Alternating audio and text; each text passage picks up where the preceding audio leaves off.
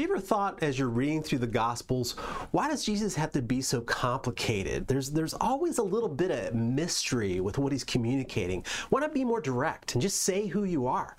Now, of course, the problem with that is that anybody can say anything. There's plenty of people throughout history that have claimed to be God, to be deity of some form, and any crazy person can say that.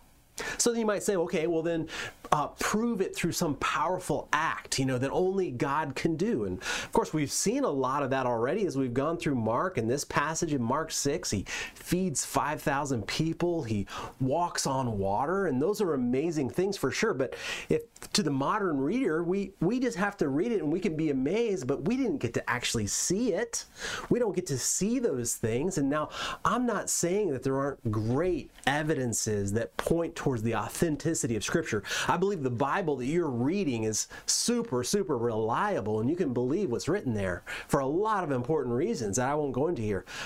But what if he were to say something incredible about who he is through powerful actions? And that's what we get in Mark chapter 6, verses 30 through the end of the chapter. Just absolutely blown away kinds of stuff. And it reminds me of the start of Hebrews. It says, long ago, at many times, in many ways, God spoke to our fathers by the prophets. So all of the Old Testament, God's communicating to us through all those prophets that God gave us. But in these last days, he has spoken to us by his Son. Now check out these big statements, whom he appointed the heir of all things, through whom also he created the world. And I just want to call out what he says in verse 2, but in these last days he has spoken to us by his Son. And what's important to me is I want to see that that message is the same message that he's been communicating from the beginning of the Bible all the way through the end. Now, one of the powerful ways that God communicates is through the use of metaphor. Metaphor are things that help us to understand abstract ideas with real world things that we know and experience. For example, people will say that life is a journey. That's a metaphor. And what it tells us is that like a journey, there's a start, there's an end, there's hard places, there's easy parts, there's wide roads, there's narrow roads. All those kinds of ideas give us this metaphor of life being a journey. So we can understand life better if you understand a journey. And another massive metaphor that God uses throughout Scripture, and there's several of them, is this idea of chaotic waters. Waters that are scary and dangerous.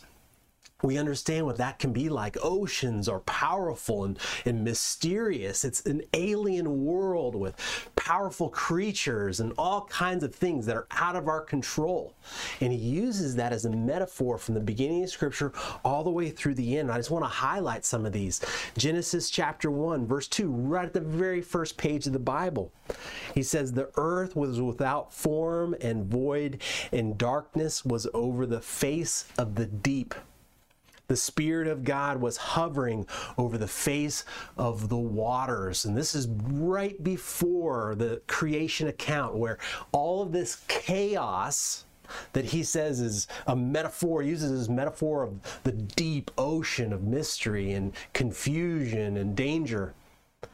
And out of that, he creates all the order of creation. And then you go all the way to the last page of the Bible, Revelation 21, verse 1. It says, then I saw a new heaven and a new earth.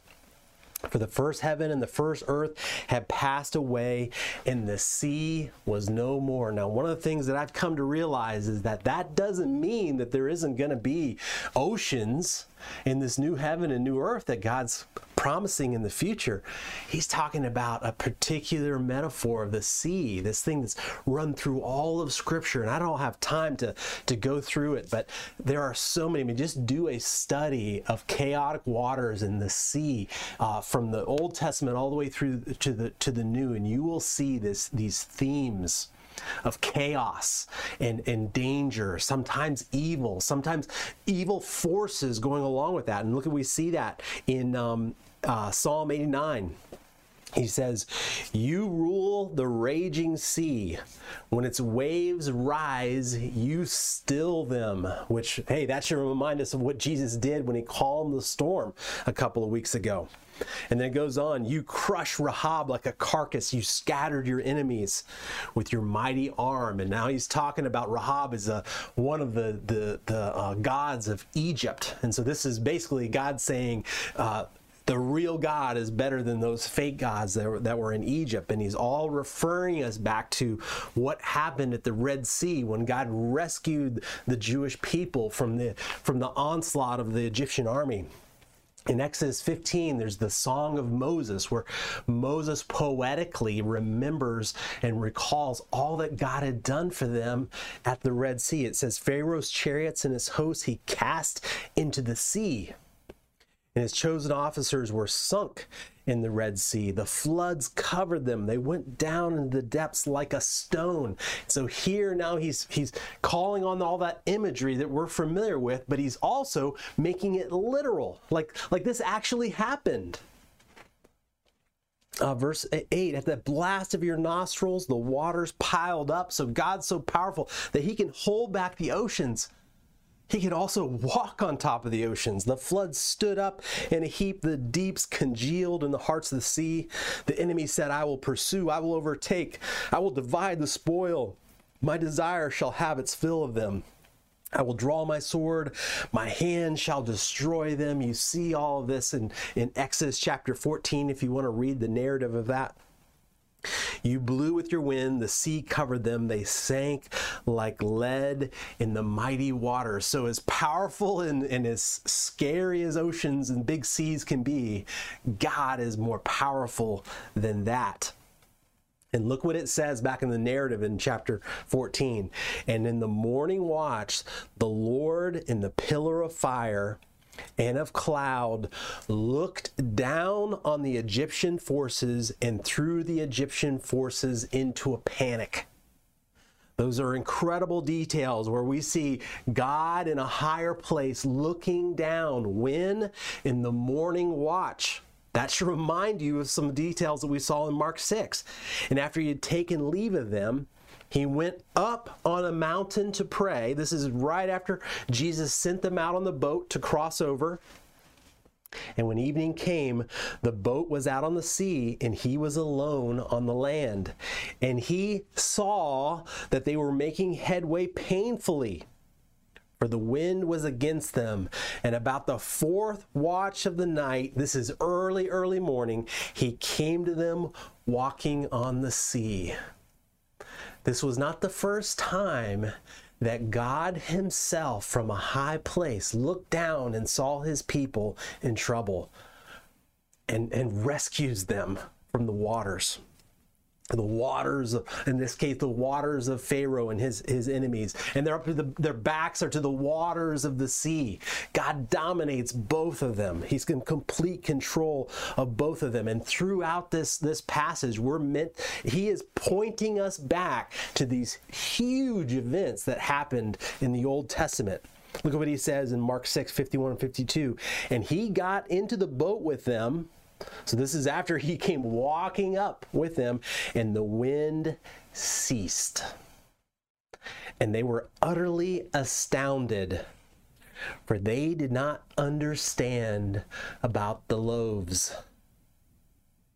but their hearts were hardened. All those things are pointing us back. You know, the hardening of the Jewish people as they're wandering in the wilderness, the God providing for them with the manna, the bread from heaven. All of these things is God doing a repeat of what he had done in the past. He is saying loudly who he is as God, as the creator of all things. Look at some of those ideas in the earlier part in 34 through 37. When he went ashore, he saw a great crowd, and he had compassion on them because they were like sheep without a shepherd, and he began to teach them many things. Brothers and sisters, there is only one source, and that is Jesus. And when it grew late, his disciples came to him and said, they got this practical problem. This is a desolate place, and the hour is now late. It was also a desolate place in the desert with the Jewish people in Exodus. Send them away to go into the surrounding countryside and villages and buy themselves something to eat. So the disciples come with a plan. But he answered them, you give them something to eat. Which is, to me, such a remarkable thing. He's saying, why don't you do it? You see the problem, you fix it. And they said to them, shall we go and buy 200 denarii worth of bread and give it to them to eat? This is like almost a year's worth of salary for one person. This is 5,000 plus people that are hungry, significant amount. And here's the idea that I think comes from all of this. And the thing that the disciples had hardened their hearts against. They're resisting this idea that to believe that Jesus is the source of all life. And only through him can you be satisfied. At the end of the feeding of the 5,000, it says that every single person was satisfied. There were 12 basketfuls of food left over. It wasn't just a little morsel, it was more than you needed. Only Jesus can fully satisfy us. You know, there are things that we seek to do, that we want to do, that we need to be fulfilled in. And just like our need for rest for our body and our need for food for our body, our souls need our Creator. Our souls need Jesus. He says, and let me say it again a different way, believe that he is the source of all life. Only through him can you fill in the blank.